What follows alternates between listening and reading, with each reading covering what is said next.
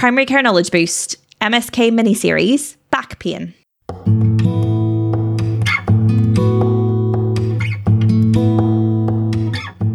Hello and welcome everyone to Primary Care Knowledge Boost. We have a little mini-series coming up for you over the next 3 releases, focusing on very common musculoskeletal problems.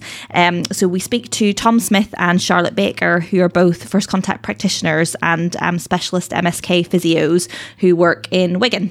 Yes, it was opportunistic. I work with both of them and they were very, very kind, and they both agreed to come on and have a talk to us about different MSK problems. So the first one that we're going through today is back pain, and we'll take a fairly standard case to start with, and we go over what they're thinking about when they're initially assessing people, and what are the most important things about the history and the red flags, and going through all the differentials really. So we're interested in their clinical reasoning, essentially. Yes, exactly. We touch a little bit on assessment and investigations, but we don't go into management in this series, just on the interest of time. And also to make them nice and short and snappy, we also dive straight into questions, so no introductions on these ones. So we thought we'd cover some targeted episode on back pain initially, mainly to just see how your brains work in terms of how you assess and go through things. So we've put together a fairly generic case. So we've got a 36-year-old Valerie. She's got lower back pain, and she comes in to see us saying that she's had it for a couple of months now. It's radiating down her left buttock, and she's got some numbness in her left foot. She's had a similar scenario a few years ago, but it wasn't as bad as this.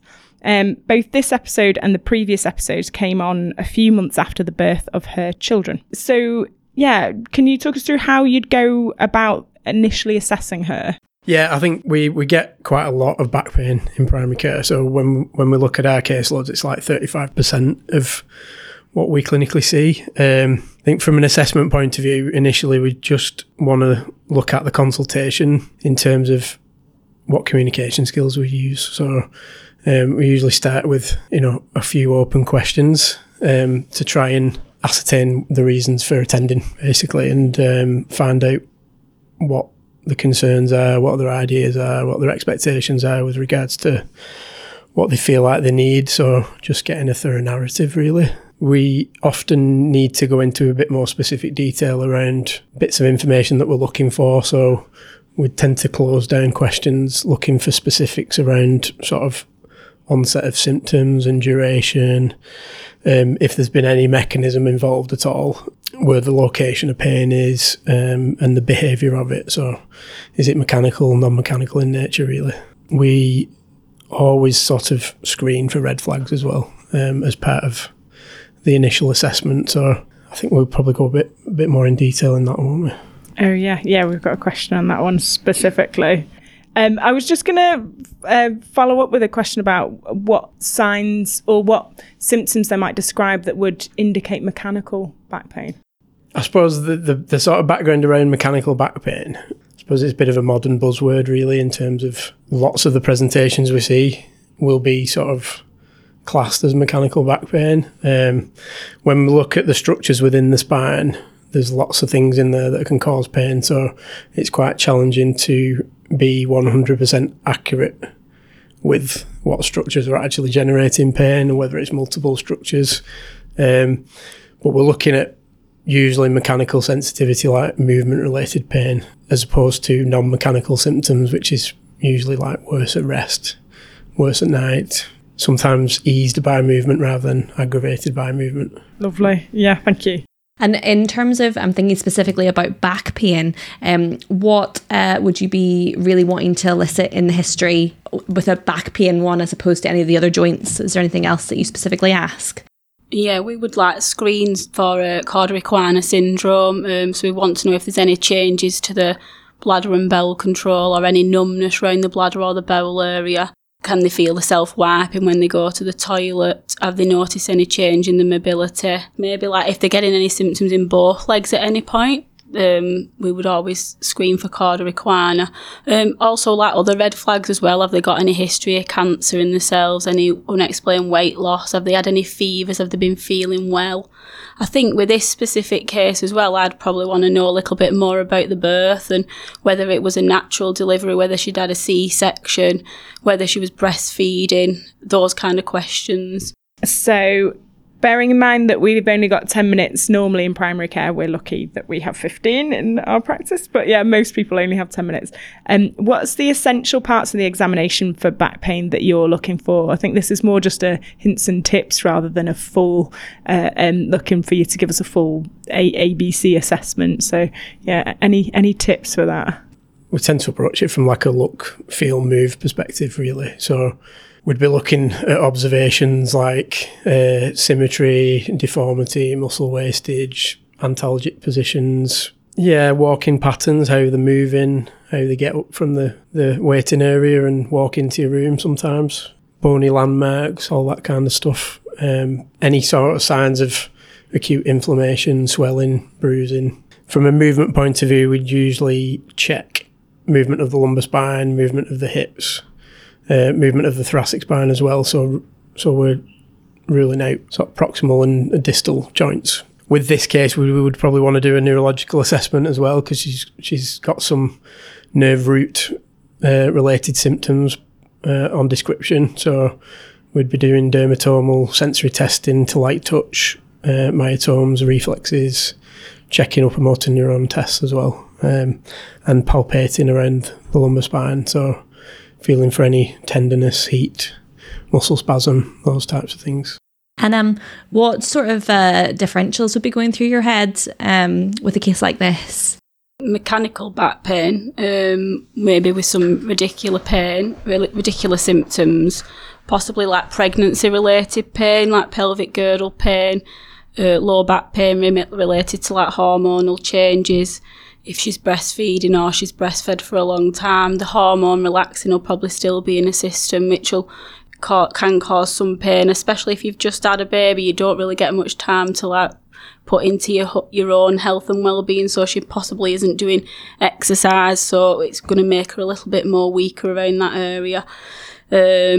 Lumbar radicular pain, nerve root related pain, possible SI joint pain, and then possible inflammatory, so trying to rule out axial spondyloarthropathy. But we'd probably get a lot of that from the history as to how the pain was behaving, as if we were thinking along those lines.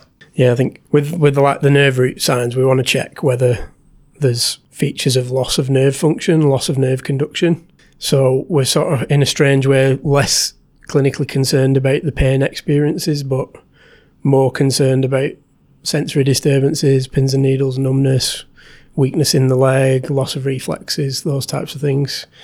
And yeah, with the inflammatory patterns, we tend to see a non-mechanical presentation. So people tend to be at ease by movement, worse at rest, sleep disruption in the sort of early hours of the morning. Sometimes a family history of inflammatory arthropathy as well, and sometimes peripheral features, small joint arthralgia, multi-joint symptoms, links to inflammatory bowel disease like Crohn's and psoriasis and ulcerative colitis, that type of stuff.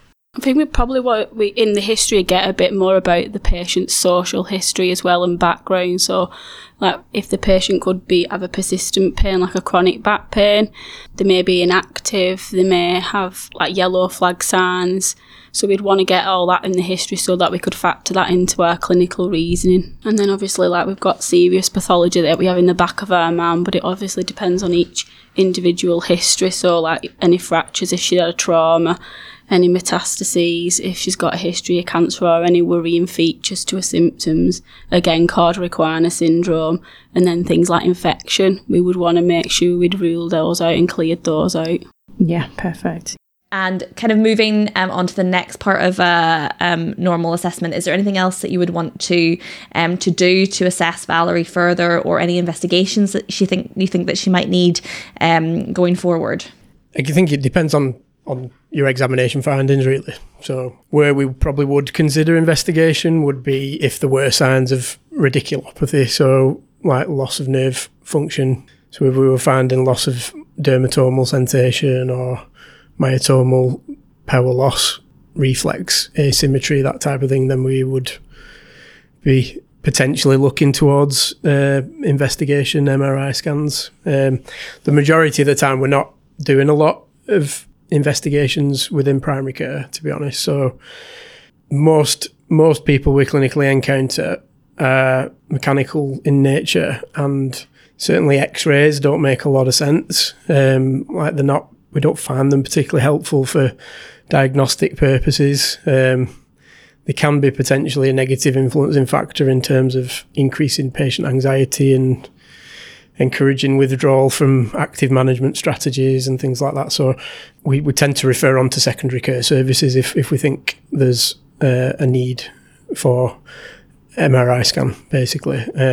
A lot of the time we'll sort of implement a period of watchful wait as well, to monitor symptoms over a time period and see whether there's some kind of positive change from therapy interventions. And then I'm guessing we're thinking along the lines of something inflammatory from the history, then we would go down the route of looking for that. Okay, we do occasionally encounter inflammatory back pain, and it tends to be notoriously hard to diagnose, and usually people with it have had quite an extended journey before they reach a clinical diagnosis as well. So if there's a suspicion, we do investigate with bloods, even though the outcomes of the bloods don't usually change the referral. So even in the sort of occurrence where there's no raised inflammatory markers, we would usually still refer them on to rheumatology for an opinion anyway. You would go off the behaviour of the pain, and if it followed an inflammatory pattern and any risk factors,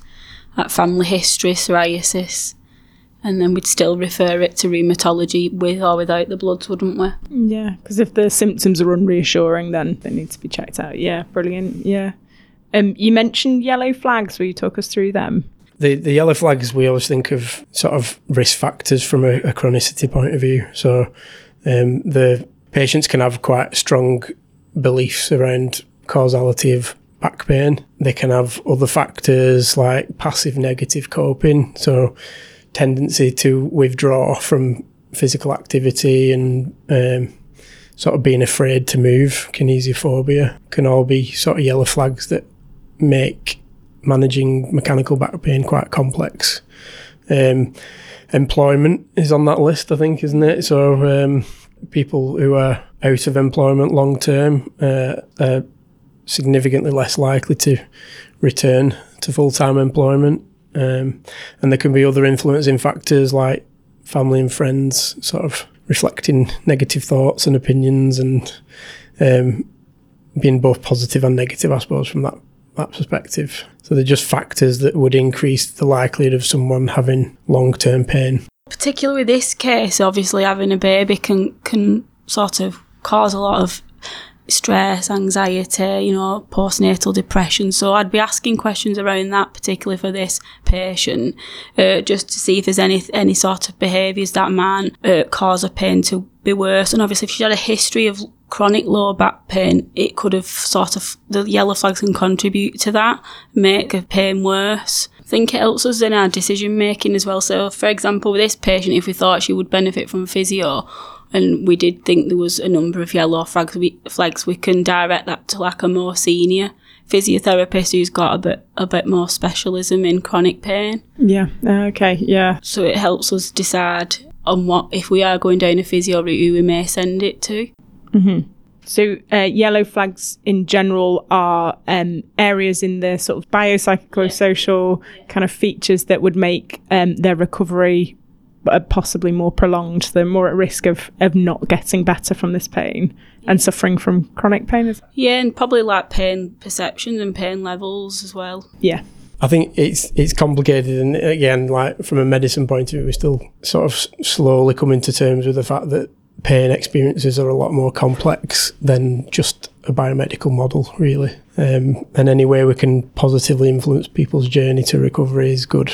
So as well as saying like we refer to physio, we might also include like community link workers, mental health practitioners, because if there is an element of, like I say, a biopsychosocial element, we want to manage that patient as a whole. because the pain will probably improve a lot better if they say they're under mental health services or they're under the community link workers, whatever it is they may be struggling with. Yeah. Just thinking that you've mentioned Cauda equina a few times as we've been speaking, and I wonder if it's worth us just taking a bit of a moment just to speak specifically about it, the red flags, referral, and maybe some safety netting around it, because I know that that's one of the things with back pain that people worry about quite a lot. Yeah, so I think probably one of the most important is your Cauda equina syndrome red flags, and being, finding out if they had any changes to the bladder or bowel control, any numbness around the bladder or the bowel area, like we said before, and making sure that they go down the pathway correctly. So if they've we've got the GIRF pathway that we follow, so if they've had the symptoms, the bladder or bowel symptoms, bilateral leg symptoms for less than 2 weeks, we would send it straight to A&E with a letter and contact A&E and inform them that we're sending the patient, and we'd explain to that patient the importance of attending and the consequences of not attending, which can lead to obviously permanent bladder or bowel dysfunction, permanent loss of strength in the legs and poor mobility. And we have had odd cases where we've had to do that.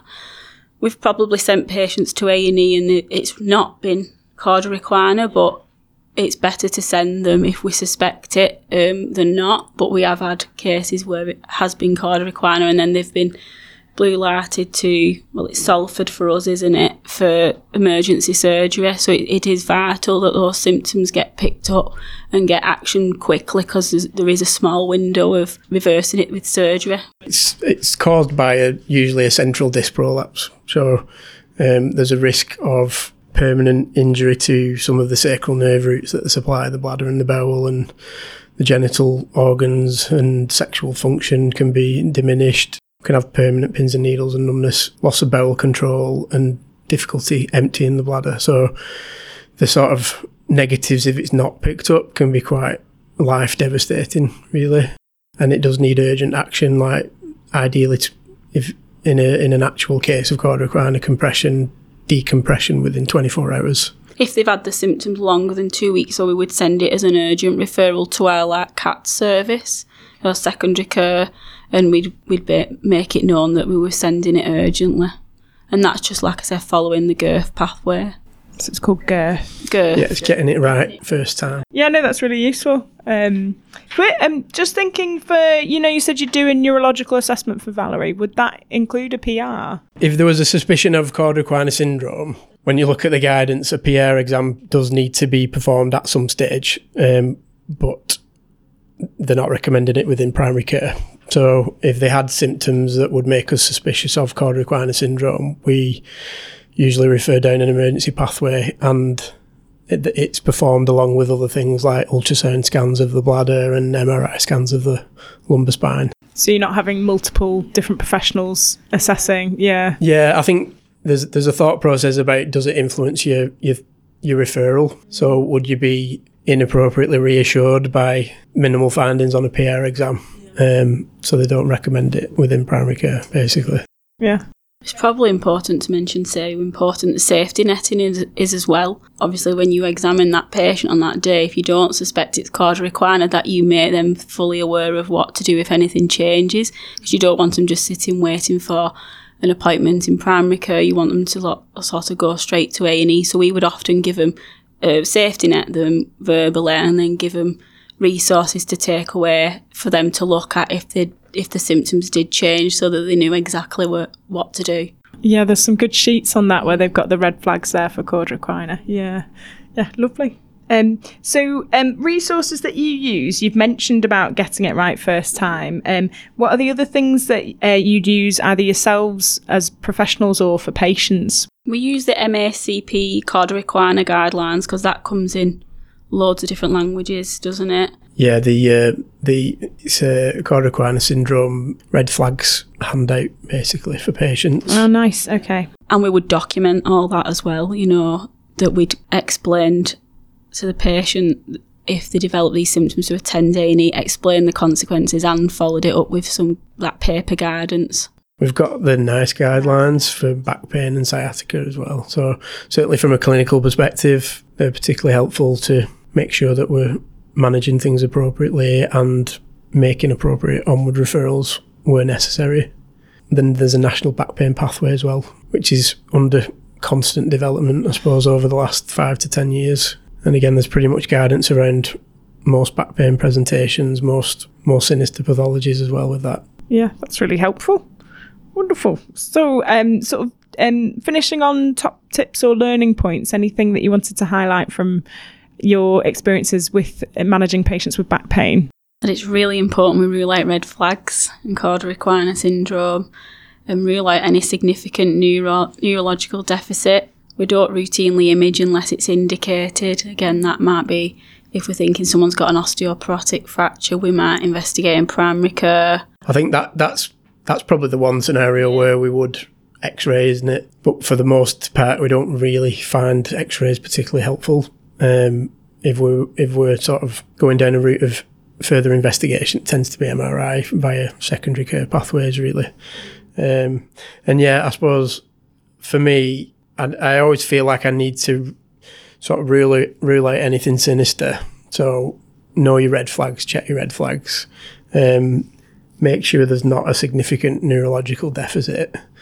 At that point, I'm reasonably comfortable. And yeah, safety net thoroughly around it as well. So there are cases where they get deteriorating symptoms for whatever reason. It's not always serious pathologies, but we will review anybody at any stage, really, if they're having a worsening sort of trajectory of symptoms. I think our documentation as well, I think documenting thoroughly when you've got anyone with back and leg pain is really, really important. Yeah, brilliant, yeah. Oh, thank you both so much. That's been wonderful. Thank you.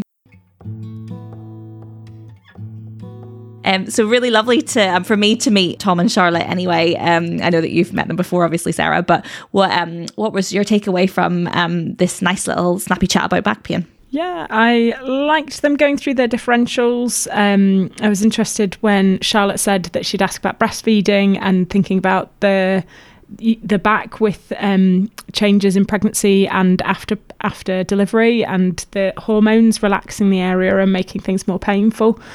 So that's not something that I see it a lot, but I don't know if I often appreciate that that's a differential. I thought that was really good. Another differential that we talked about off mic actually was a really interesting and rare case that they had of somebody presenting with quite a similar history who was a much older woman actually, and on examination, because they're really good at kind of making sure that the patient's got everything, sort of that they're examining the dermatomes and things like that. If it's a sciatica, she was just in little shorts and they could see a really obvious colour change in one of her legs, and it was a critical limb ischemia. And she did have quite a significant cardiovascular history. So I just thought that was really interesting off mic. They've got so many example cases of very important and rare things, as well as some of the more common garden things that we come across as well. Yeah, definitely. And I think it was really nice to go through kind of the difference in mechanical and non-mechanical back pain, and what that might actually present like in the history. And then, like you say, going through those really important red flags and just listing them off so that it's nice and important to remember. And then the look, feel, move kind of approach to assessment. You kind of forget when you're doing it all the time, I guess, that there's a process to it, but just breaking it back down to look, feel, move, it's like, oh yeah, that is how you do an MSK assessment. I just thought that they explained it really nicely. Yeah, I agree. I was really happy with that. And I quite liked them going through some of the different ways in which they assess and triage, because they sort of are much more aware of the processes and systems around. Really liked the focus on red flags and cauda equina and safety netting. And yes, speaking about red flags, I thought it was really useful for them to go through yellow flags as well and talk about those risk factors for long-term pain and problems ongoing. I just thought that was really nice overview from them as well. Thanks very much for listening. We have 2 more of these coming up. So we're going to talk about shoulder pain and then knee pain. So keep an eye out for those. You can get in touch in all the usual ways if you want to give us any feedback, and we'll put the links in the episode description. Till next time. On Primary Care Knowledge Boost.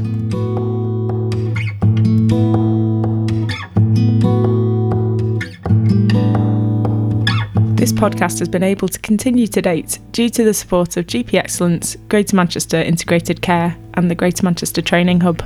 Just a friendly reminder that these podcasts are for healthcare professional education and shouldn't be used for medical advice by the general public. This episode was recorded in Greater Manchester in 2024. Guidelines can vary by location as well as over time, so always check for up-to-date local and national guidelines before making treatment decisions. The content is based on our interviewees' opinion and interpretation of current best practice. It's your responsibility to use your clinical judgment before applying or relying on information solely from this podcast. Check out the episode description for full details and any links we may have mentioned in the episode.